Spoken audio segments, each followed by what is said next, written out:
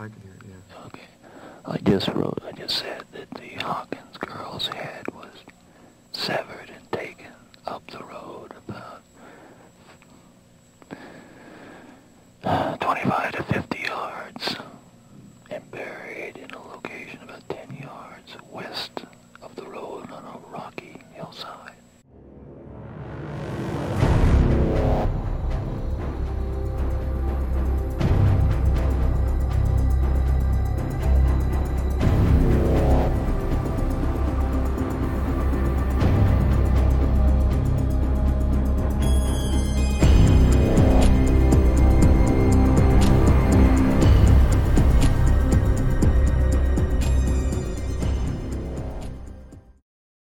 This is Sherry Wilson, and this is the Outline of a Murder, True Crime, the Smart Crime podcast. Now, we are in Texas in September, and there is rain and thunder. So if you hear that in the background, just add to the creepy vibe. Or right. Hell. Hell is possible in this one.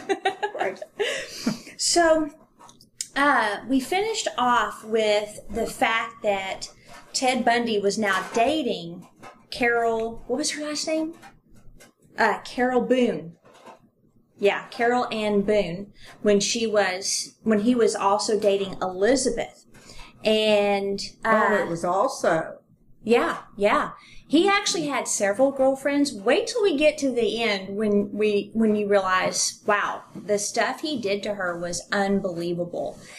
And now here's where we're going to get into the murders. Okay, so now we're getting into, this is what's going on here. So Elizabeth lived near University District, and she felt pretty safe where she lived. It's obviously close to the university. That's why they called it that. And I guess 4 men rented the upstairs rooms and bedroom, and then 2 more were in the basement. And so she knew help was at hand if she ever needed it. She could just call them. Until early January 1974. So, a silent intruder slipped into the home of Karen Sparks, a University of Washington student, while she slept, and then beat her before sexually assaulting her. Her roommates were home, but they heard nothing at all. She was discovered the next day, and she was in a coma for 10 days. She survived, but she lived with permanent disabilities, and she doesn't remember the attack at all. I remember her. Okay, I didn't remember her at all. Well, when I saw the documentary, okay, I remember she actually gave interviews and whatnot. Oh, okay, yeah, I know who she is. Okay, so then that was January, and then later, close to February, on January 31st, Linda Ann Healy, another University of Washington student, disappeared from her bedroom in the basement of a house a few blocks from Elizabeth. So now we've got 2 ladies by Elizabeth's house. She had stayed up late watching TV with her friends, and then the next morning one of her roommates entered her room to look for her because her alarm clock kept buzzing. And her bed was neatly made and she was gone. So she was left in a basement of a house? No, she was gone. Yeah. They didn't find her at all. They just saw her bed neatly made. Her alarm clock was buzzing, which, if you remember the alarm clocks back in the day, oh my gosh, they were seriously loud. Right. And when they go in there, they see her bed made, but she was gone. Now, the last they saw her, she was there watching TV.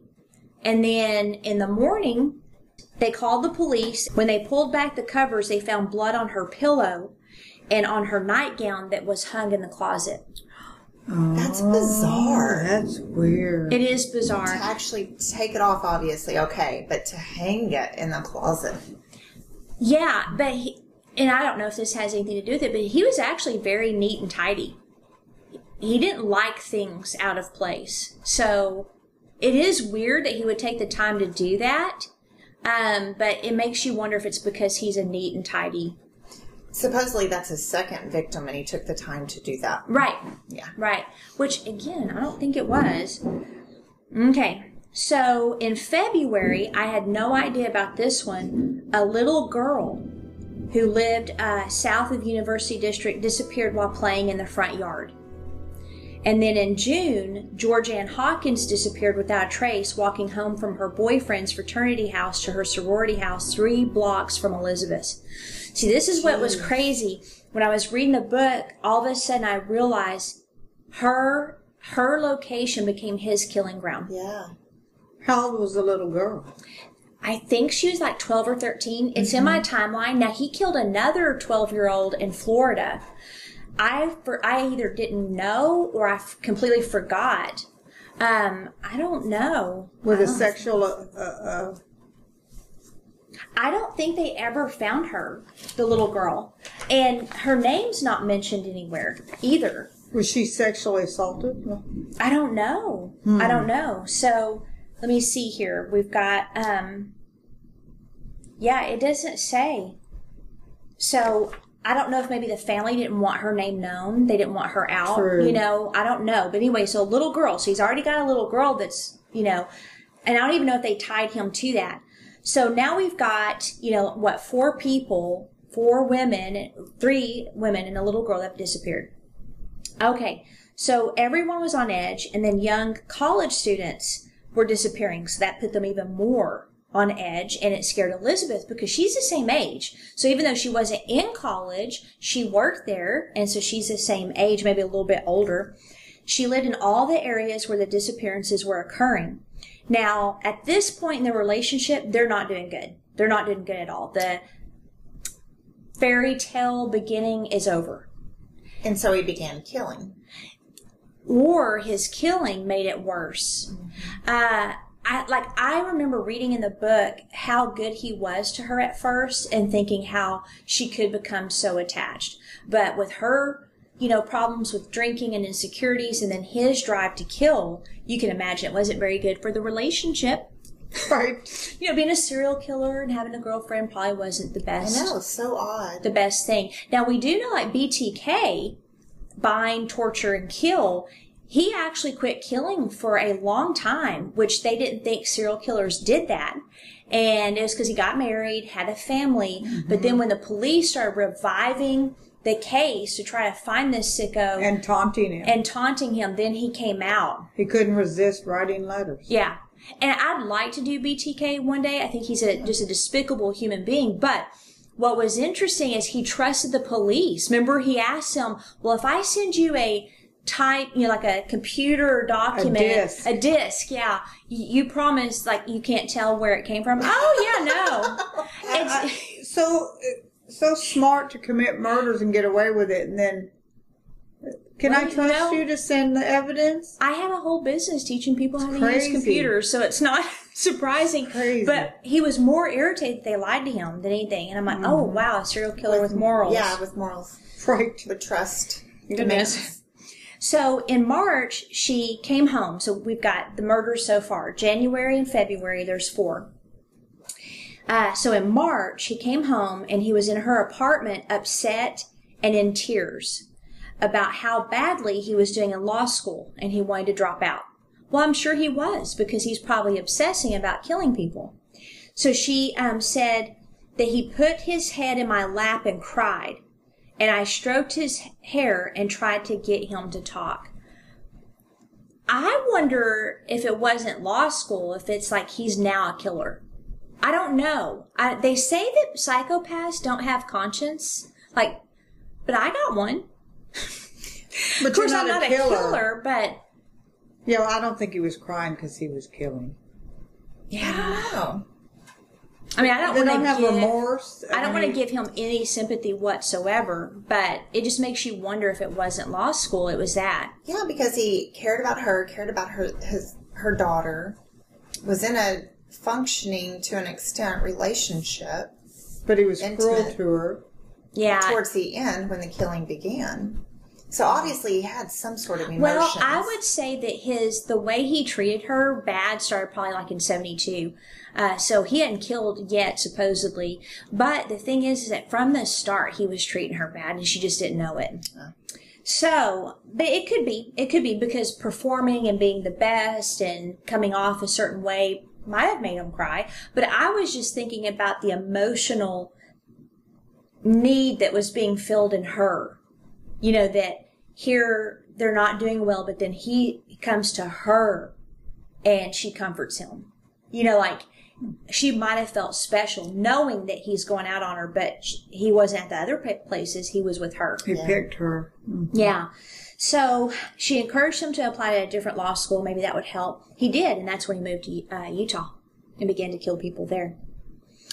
So after he moves to Utah, 1 month later, young women start disappearing. And between then and him moving, she had contacted the police at least once, if my memory serves me right, because she's thinking he's possibly the one. But again, they dismissed it. No, we've checked him out. And Ann Rule actually called the police too and said, hey, I know a guy named Ted. He drives a VW. He looks kind of like the sketch, which to me, none of the sketches look like him. I don't get sketches. Yeah. Yeah, some they say, look how identical it looks, and it looked nothing like him. It's rare when I see, I'm trying to find my socks. Sorry, I'm looking around, distracted. But to me, it's rare that a sketch actually looks like the person. I've seen a couple where I'm all, whoa, that does look like them. But others are like, oh, yeah, I know that person. Sure enough, it turns out to be them. And I'm like, how did you even connect the dots? So, again, month later, young women start disappearing. Now, the first to be linked to him was Melissa Smith, the daughter of a Utah police chief.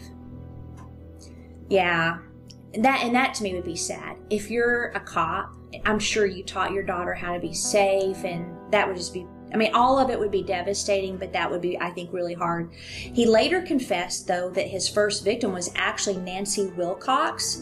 So he had killed her 2 weeks before Melissa. So basically, 2 weeks after moving there, he started killing. Wow.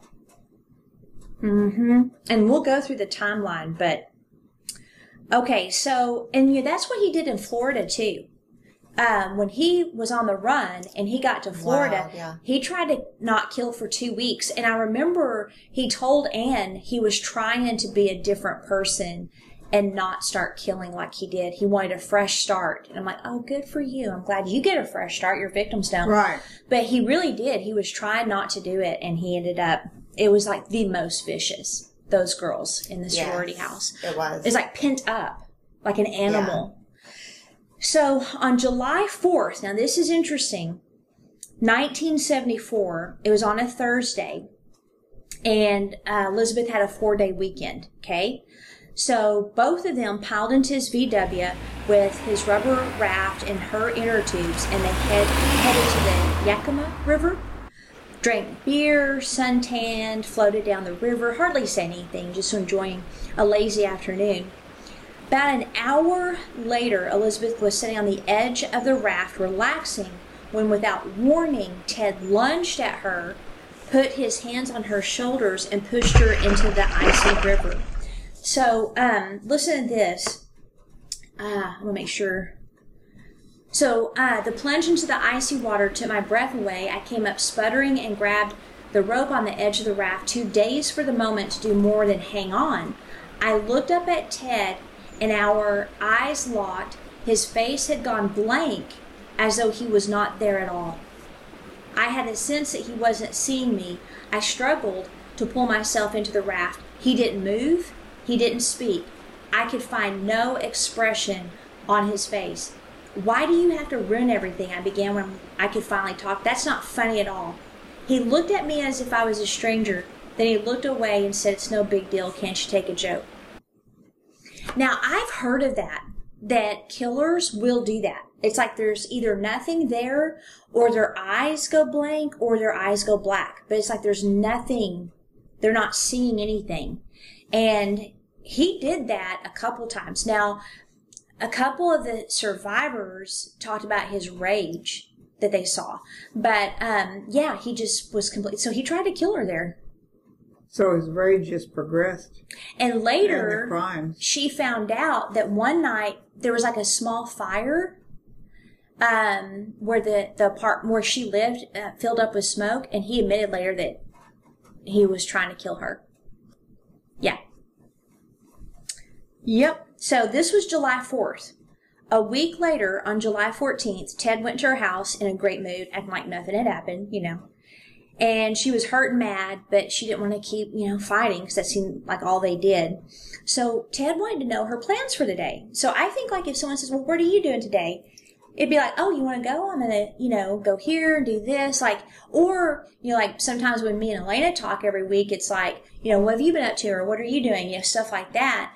But, she's like, well, I guess he'll join me later. So she shared her plans. And, so she went to church and then she went to Carkeek Park where she lay on the beach reading a book and Ted never showed up. So later he called her and asked if she could have dinner with him.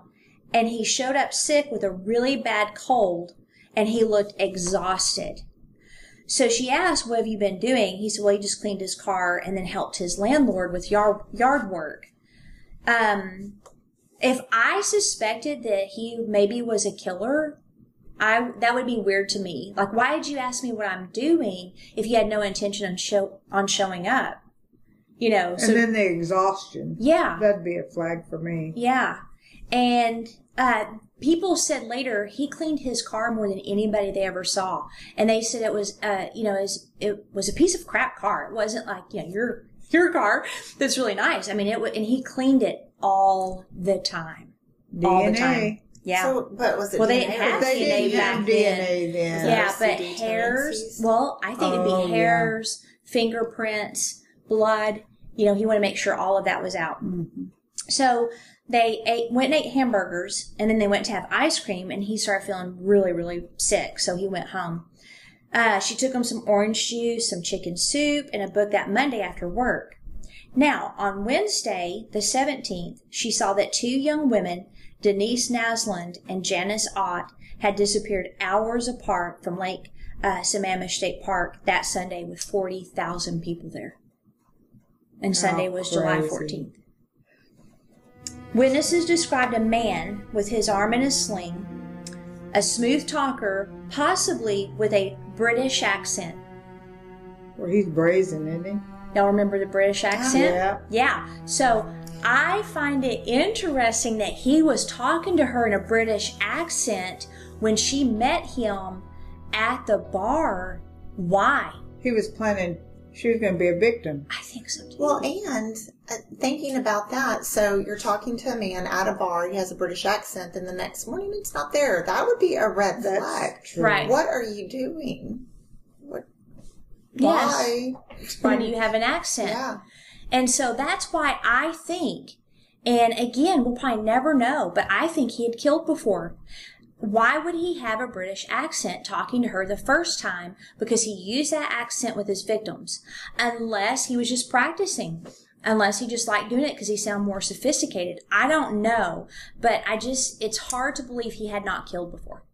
And I could see it putting people at ease and intriguing people. Oh, yeah.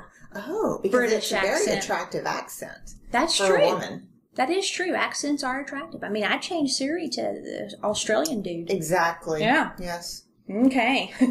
They also said he was wearing expensive-looking tennis clothes and that his name was Ted. So he asked her to help him put his sailboat on top of his bronze metallic-colored Volkswagen. The young lady's photos looked like all the other women who had disappeared from Elizabeth's neighborhood. Young, attractive, and long hair. Were they typically brunettes? Yes. But there were some that were blonde. In 7 months, as many as 7 young women had vanished. Wow. From the Northwest. One, Donna Manson, had disappeared from a campus in Olympia, and that was a city that Ted sometimes stayed in with a friend. And then Susan Rancourt disappeared from central Washington State, about 2 hours from Seattle. And then Roberta Kathleen Parks disappeared from Oregon State University in Corvallis, 235 miles from Seattle. And then later Brenda Hall was added to the list of missing students when she disappeared June 1st at 2 a.m. at the Flame Tavern in Seattle. And if I'm not mistaken, they had gone to the Flame Tavern a few times. So that is a significant amount of women within a short time. If all of a sudden that's when he began. He was averaging 1 a month. And these states didn't connect any of them. No. And, back then, they didn't have, like, they didn't work together and have the technology and stuff that they do now. But even today, you know, like, they'll get that tunnel vision where they don't connect other cases as possibly being related. Mm-hmm. So they're getting better at it. But yeah, they didn't connect it at all. So at this point, Elizabeth sees the sketch of Ted, and she didn't think he looked anything like Ted or anyone she knew. And so, and then it's like, okay, you got the ladies disappearing in Washington, the ladies disappearing in Oregon, and then there were 2 that disappeared in Colorado. And that was, and I want to talk about this one in our after show combo, because she was at like an inn, and the way she disappeared, yes, like without That's a trace. Heartbreaking. Yeah, I think she went to the elevator or something. Yeah, to get her magazine from her room, and it was like without a trace, she's gone. And so that one I thought was always sad. Mm-hmm. So Elizabeth didn't really, I mean, she started having some bad feelings and things, but her suspicion really started Monday, July 22nd. So let me read what happened. So she was at work, and she's having coffee with one of the men I worked with. And as they were walking back the long corridor from the hospital cafeteria, he pulled a newspaper clipping from his pocket, handed it to me, and says, "Don't you think this looks like someone you know?"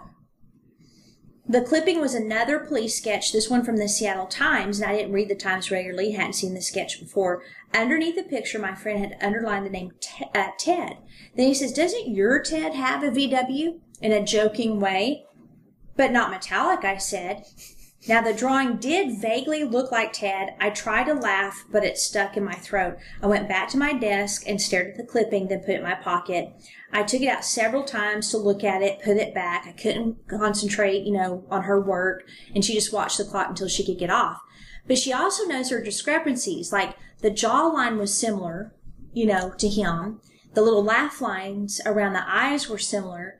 And she said there was a quality about Ted's eyes that I saw in the drawing, but there were discrepancies too, like straight hair versus curly, things like that. That would be significant. Yeah, but she still freaked out enough to go over to Angie's houseboat. Remember, her best friend, and she needed to talk, so she got her 6-pack of beer, went over there, and Angie's like, "What is wrong? You look awful."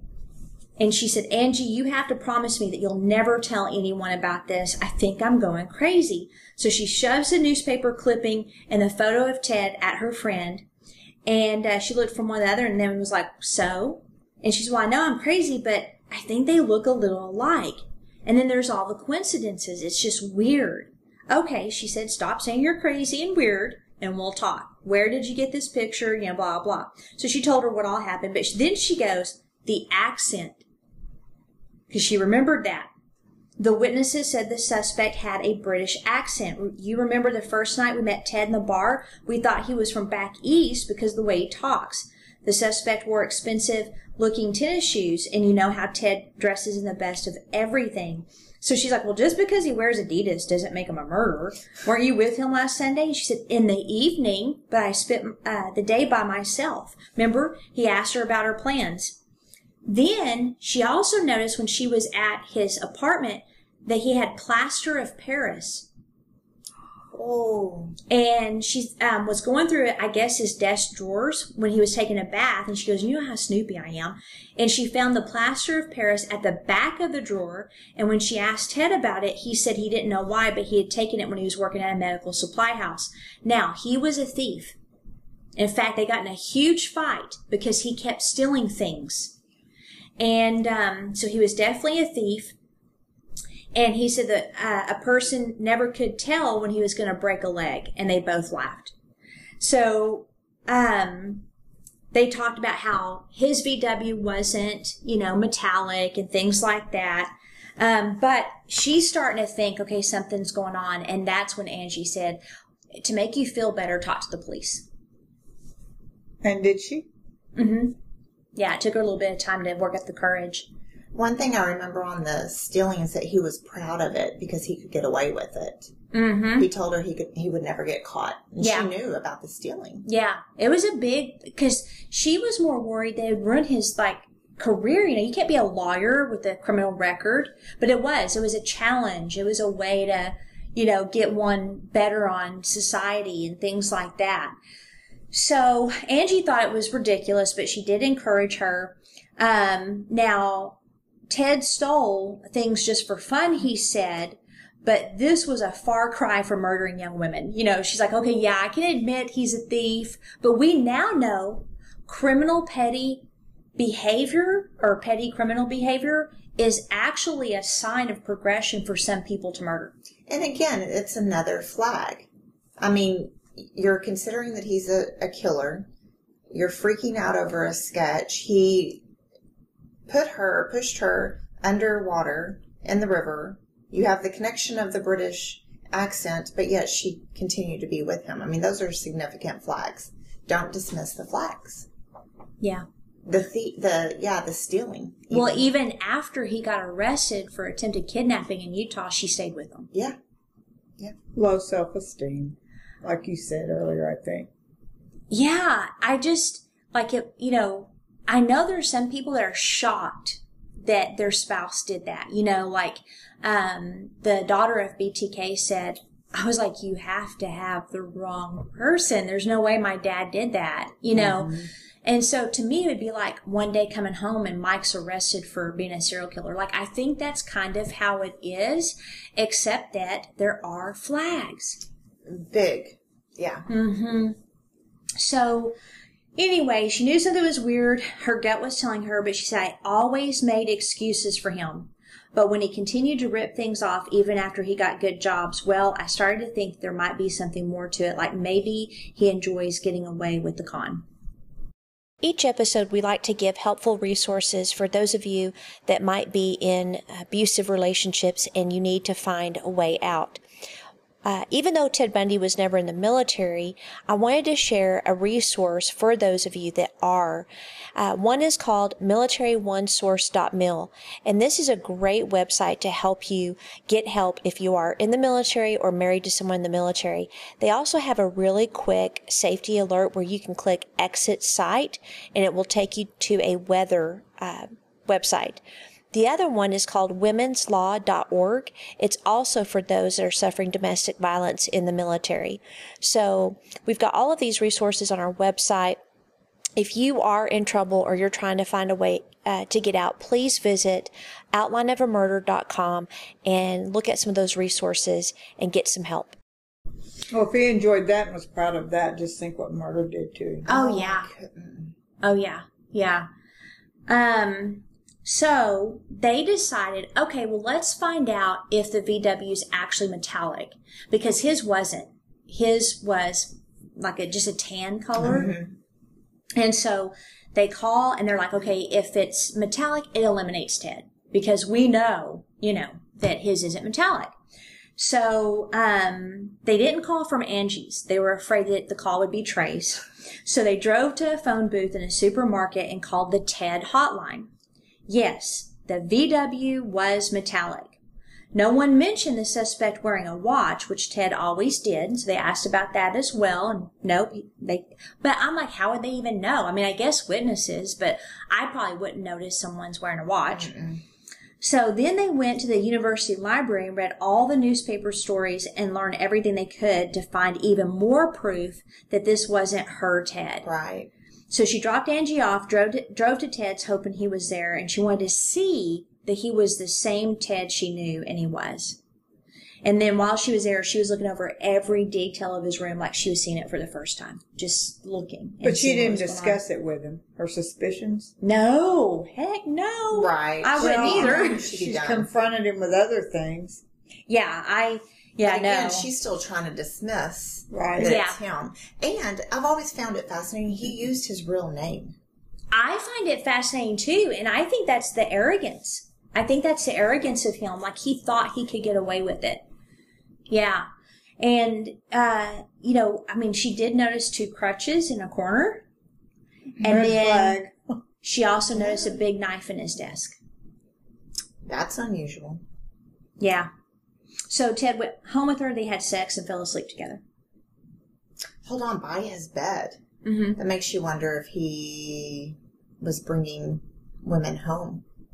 Well, it's interesting With you intent say to that. kill. He did later say that he burned the skull of one of his victims in her fireplace at her apartment, and she never knew. Oh, my. Mm-hmm. Oh, yeah. Yeah. Whew. So, one of the key things that I take away from Elizabeth is the need for us to trust our gut feelings. Elizabeth could not shake the feeling that something was wrong, especially when young women were disappearing wherever he went. Remember that 2 young women, Melissa Smith and Nancy, disappeared in Utah. Also, more had disappeared in other parts of Washington and Oregon in places Elizabeth knew Bundy had been. And then, of course, the Lake Sammamish situation really concerned her.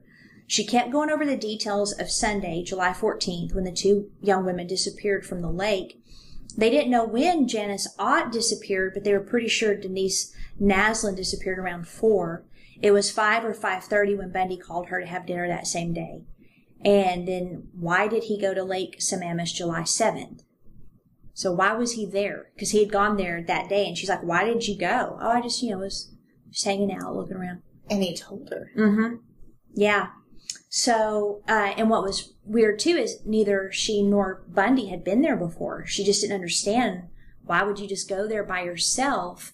And what's sad about Janice and Denise is I found out later that I don't know if he took, I think he took Janet first and then Denise, but he tied Janet up to a tree and then went and got Denise and killed one, and then the other one had to watch.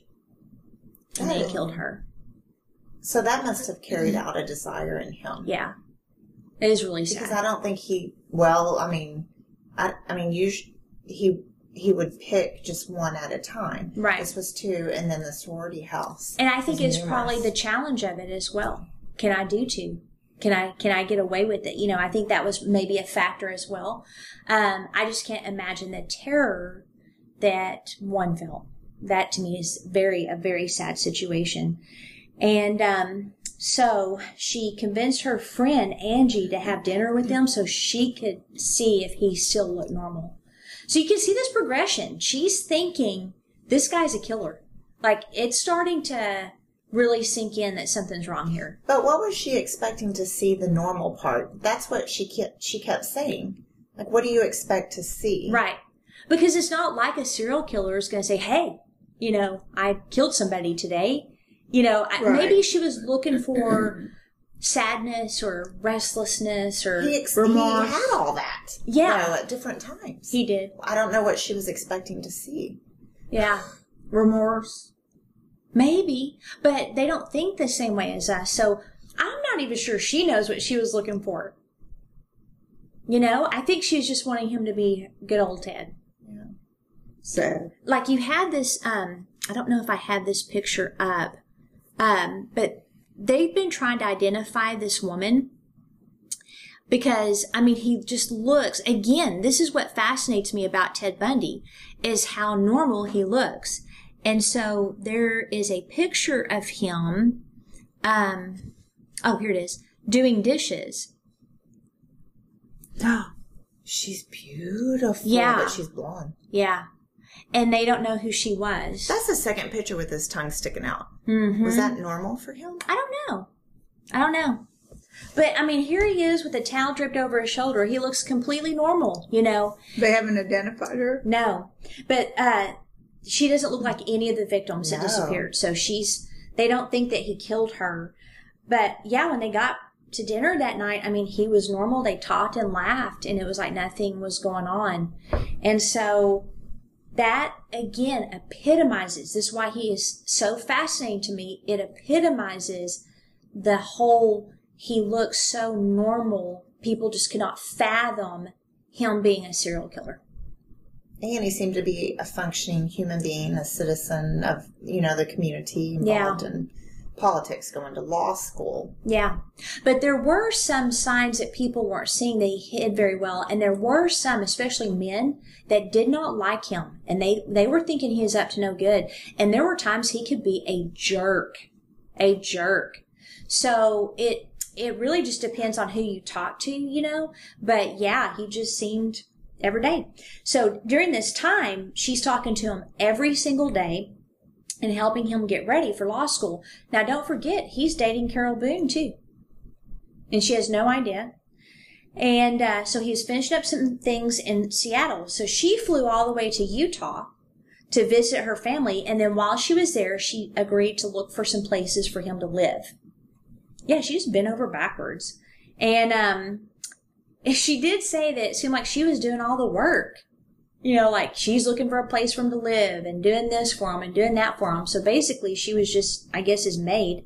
But it's a typical psychopathic tendency to manipulate and get people to do things for you that normally they wouldn't. Right. Okay. So here she thinks he might be a serial killer. She knows he's unfaithful and uncommitted, and she's helping him anyway. And that's why I say she was addicted. She was addicted to him. The intense emotional connection from the start was something that she's always chasing after, like a carrot before her. And even though she knew it wasn't going to work. So she and Molly flew back to Seattle from that trip there, landing at 9 a.m, and they thought Bundy would be there to greet him, and he wasn't. So they headed for the subway train, to get a ride home to the main terminal. And when the door opened, there he was, all his curly hair gone. It changed his appearance drastically, and it shocked her. And Molly thought it looked funny, and then happily chattered all the way home. So was it straight? Well, he cut it so short.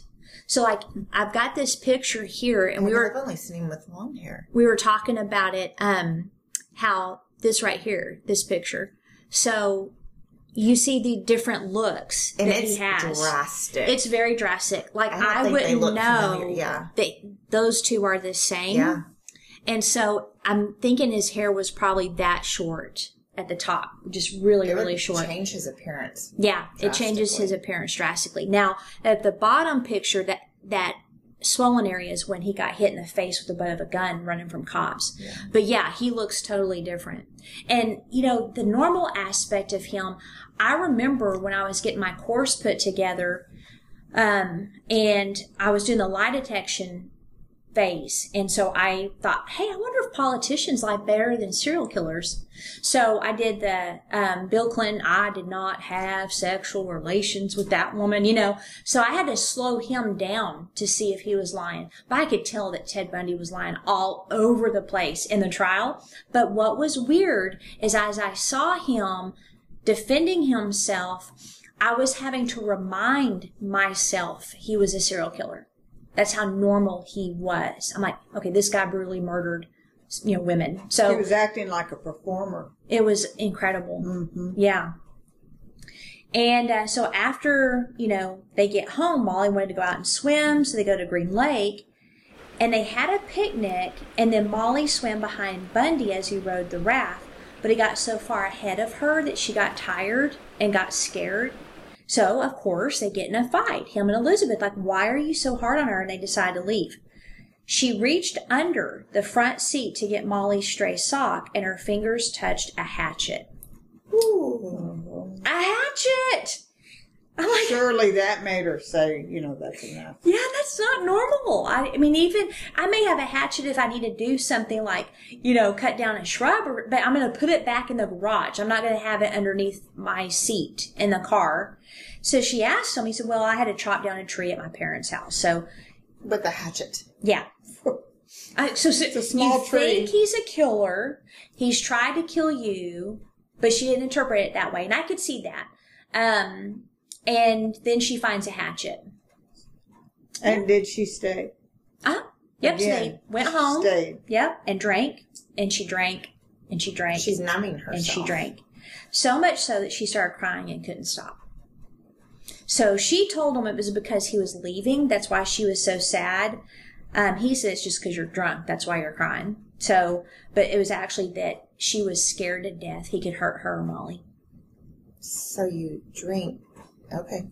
And she was afraid that he would find out what she was thinking. Yeah. And to me, I'm like, that's probably not a time to drink because you don't want him to know that. Right. I thought back over the years with Ted trying to find what I might have overlooked before.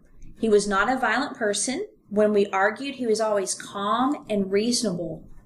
I was the one who lost control and yelled. I could count on the fingers of one hand the times that Ted had lost his temper since I'd known him.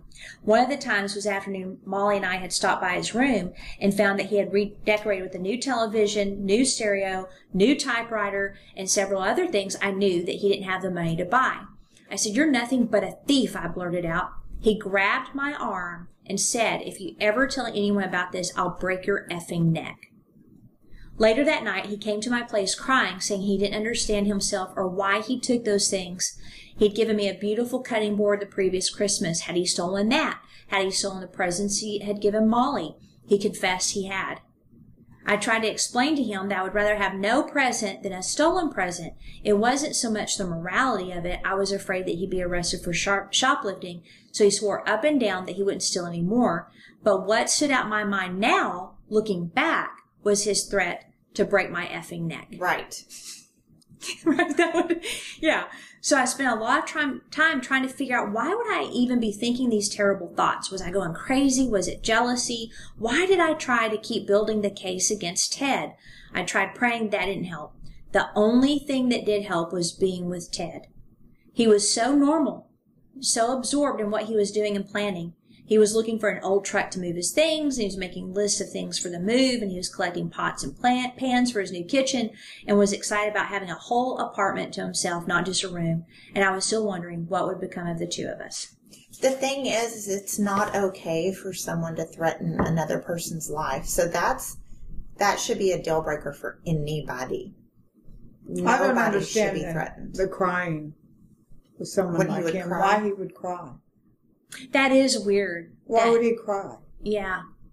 That is weird. But again, I mean, it could just be that he felt like he was a failure, and that's why he was Or crying. an act. He didn't It seem could to have been an value act. her. No, he did not value her. No, I think she actually gave him a semblance of a normal life to keep him off the radar of the police. That's what I think. So, I mean, I'm sure you can just imagine the roller coaster she's on. I mean, this, to me, would be terrible.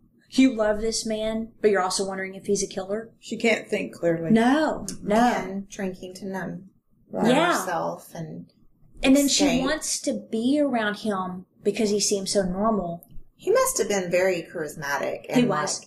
engaging and Mm-hmm. Yeah, he was. So, that would be like, okay, everything's fine. My fears are ridiculous. And then something would happen that would trigger again that maybe he's a sicko. So on August 8th, so at this point he's killed several women. She was taking her morning coffee break and reading the newspaper out in the sun. She then saw a story headlined, UW Co-ed's encounter with a man like Ted. And it seems that a young student was walking in front of the Beta Theta Pi fraternity house at about 12:30 that morning on June 11th. That was the same night George Ann Hawkins disappeared. And she saw a man on crutches carrying a briefcase, and he kept dropping it, like he needs help. And she could tell he was struggling, so she helped him carry it as far as her boyfriend's fraternity house, and said that she would need to come back out in a few minutes to help him the rest of the way to his car. But she ended up staying for an hour, and when she came back out, he was gone. George Ann was last seen at 1 a.m. Once again, Elizabeth is thrown into a panic. She sees the crutches in his room and the plaster of Paris, so she calls Angie. She calls the police. So this was the first of three, August, November, and December in 74. And each freaking time she was dismissed. That just makes me so mad. That happens so often. what are they looking for? I mean, How many times does she need to call? But again, it'd be hard to time to it. If you have a tip line, though, they get thousands. They and do. thousands. That's true. no excuse. But, That's true. and it depends who's answering. Are you guys cold? You Do we need to think? turn the AC up? See, I'm like, perfect. This is like, woo. Now my feet are getting cold.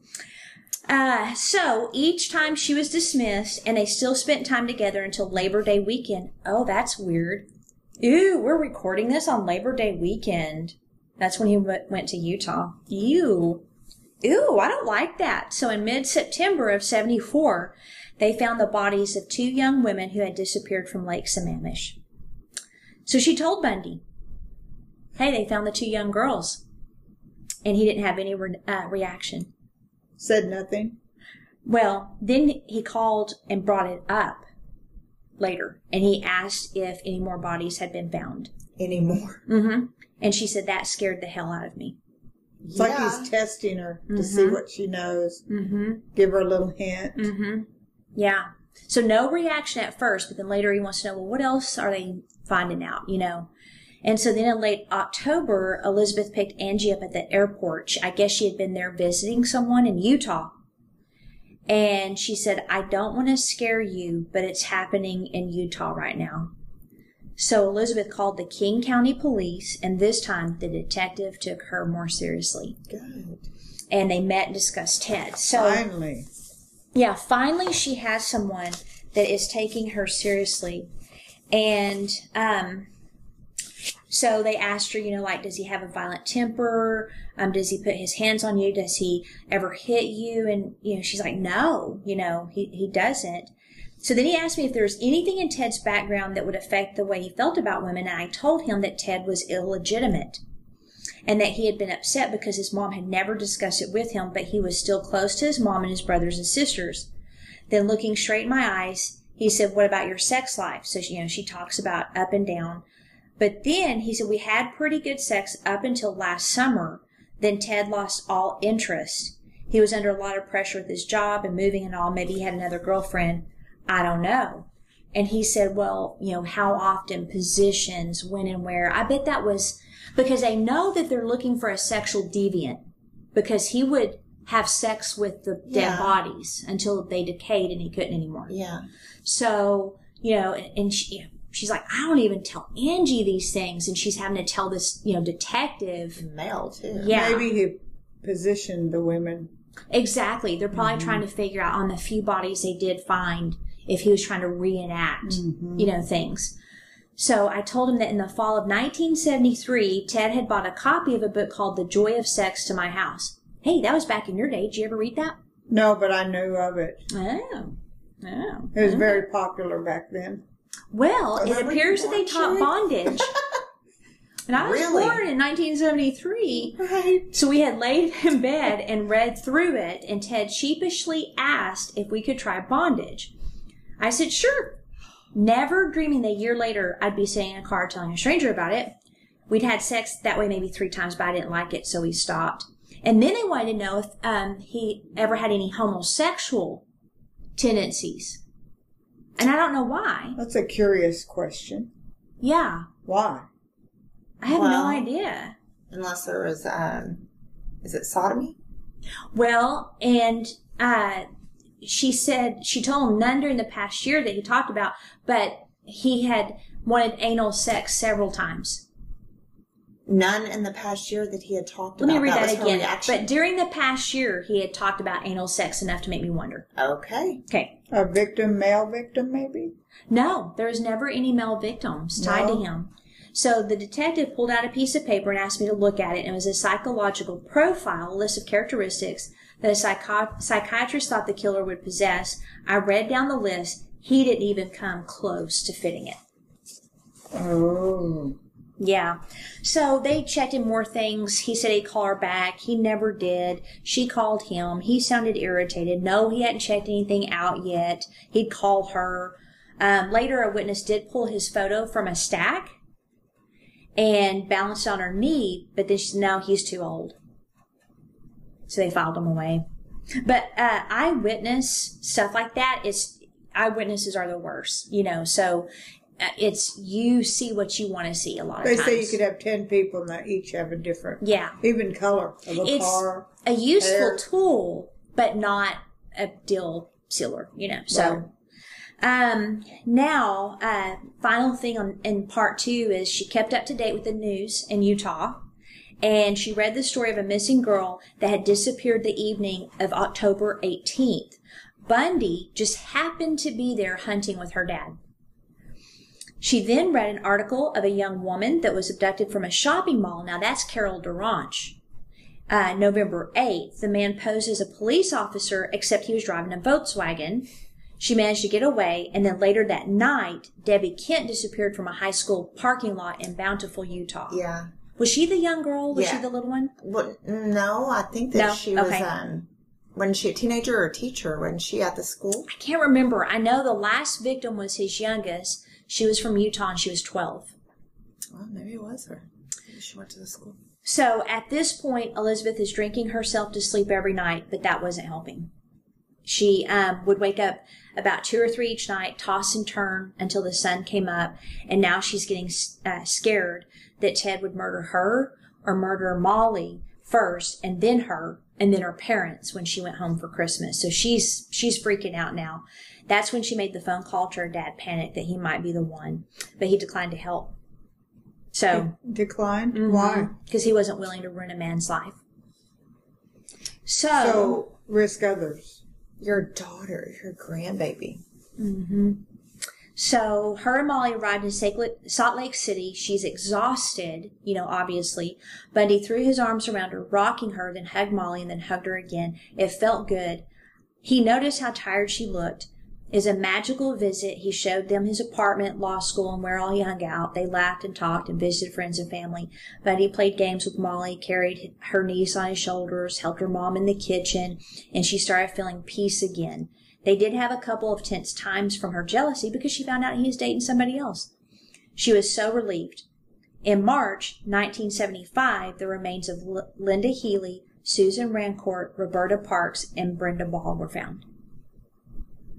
Then she got suspicious again? Yeah, she went up and down. And it's, I don't know. I've got pictures. I'm going to show you the pictures of Janice Ott and Naslund. It's so sad. So, let's see. There's Laws in the middle. So this is Naslund. She's absolutely gorgeous. Look at those eyes. Absolutely gorgeous. And then, is it that one? No, that's when he was little. Let's see. Are you looking for? Here it is. This is Ott right there with her sister. She doesn't remind me of the other victims, but she's beautiful. That smile. And she was blonde. She had some blonde hair. And then, again, it's interesting because this is Carol Boone. Yeah. And it's like, and that's her daughter Rose. Yeah. And it's amazing how much she does not look like any of them. She doesn't. What Yeah. if she resembles his mother? I don't Or the know. old girlfriend that dumped him. I don't know. And we'll get into, like his childhood in the after show combo. There's some really creepy stuff about his childhood. Yeah. And the murder of the little girl in his neighborhood that I think he did. And then the haunted house that was tied to him. The murder might have been his first one. Yeah. Yeah, he would have been a teenager at the time. But it's never been proven. And unless there's DNA, I don't know if they ever will. So, Well, that's sad. yeah, it is sad. But that's it on part 2. So, is there anything that y'all want to discuss that's fun before I start? No? You? Oh, you look like you got something. The facials were fun. That was a lot of fun. That was a lot of fun. Oh, your first experience. Yes. What'd you think? I loved it. And Except the one part. The that extraction. y'all did not have my back. Yeah. You know, I thought about telling you, but I was like, no, she won't do that on her. Oh, yeah. Nope, she did. So, laying there and everything smells so good. Like she used like a cherry mask on me and then this and that. I'm like, oh my gosh. And then the heat, with the, anyway, so I'm, like, what is this stuff? And I guess it's like Rhonda Allison or whatever. So and I told her what I use and, I didn't like the chemicals in it. And I don't want to say, who it is on the podcast, but I love what they've done for my skin, but I am looking for something that's, chemical free. So she said, Rhonda Allison's great. And she said, just start switching as you go over, when you run out of stuff, which takes forever. So me being the impatient person that I am, I'm not sure I'm going to be able to wait. And I can send my stuff back. I'm still in the return. That's my thing. That's what I do. Yeah. So anyway, it was great. Things are going great. She did, I don't know how many sudsy things, to me. And I'm like, oh my gosh, this is so cool. And then she goes, yeah. So, she puts these like things on my eyes And then she brings this light over, and I'm like, oh. And she's like, kind of looking, and I could feel her touching my face. And then she goes, well, I don't think you're going to need very many, or I don't think you're going to need any extractions. And then she puts the camera over, and then the light. Then she does some more stuff to my face, and then she brings it back over and says, oh, yeah, we're going to have to do a few extractions. So I'm like, extraction? What's that? What do you mean extraction? Like, what is that? I'm thinking, like teeth, you extract teeth. What do you extract from your face? Are you going to extract my eyebrows? What do you mean extraction? And then all of a sudden, pinching, I thought it was her fingers at first, but it's like, ow! Like all around my nostrils, like she did like 3 or 4. That's the worst part too. It's terrible. All the nerve endings, she said. So it was only like 4 that she extracted.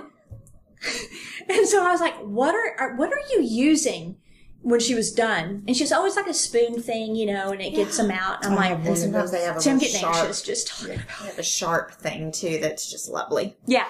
So that was the only, but I have to say y'all really didn't have my back. I mean, my very first facial.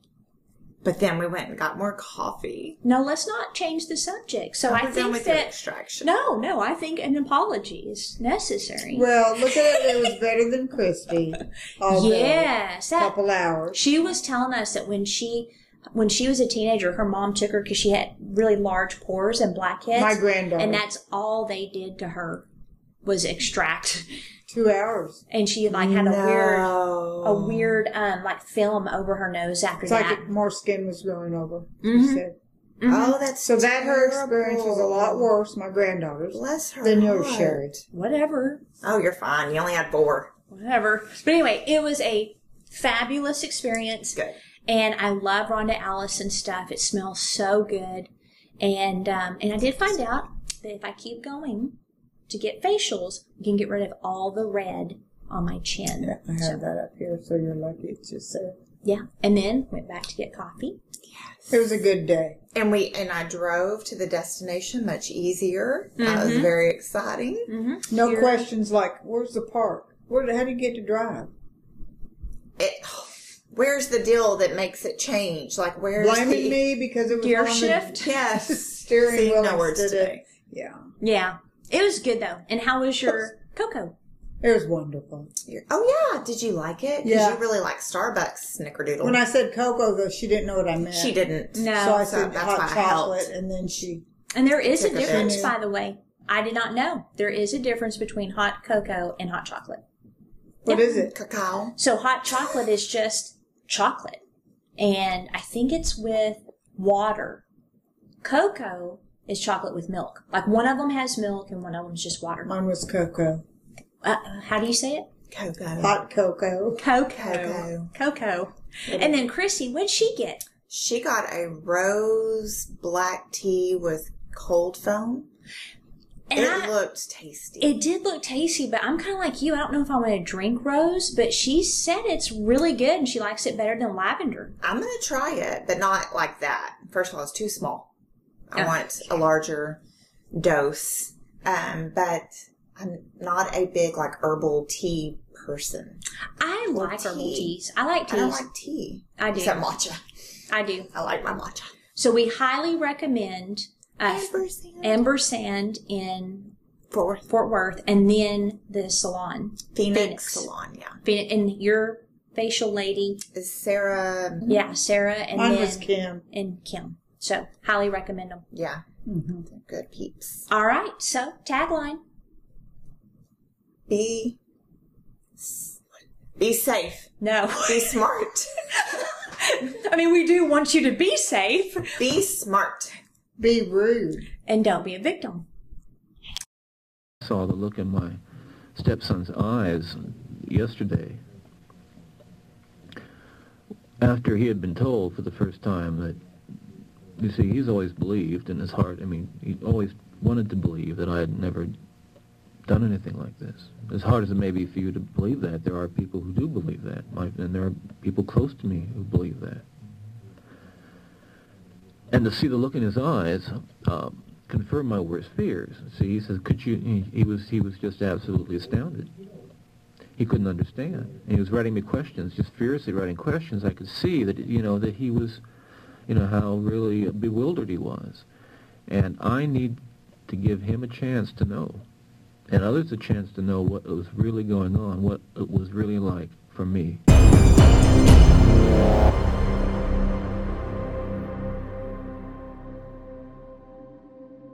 Outline of a Murder is a Mr. Joseph production. What do you think, Joseph? The primary source for this episode is The Phantom Prince, My Life with Ted Bundy, updated and expanded edition by Elizabeth Kendall,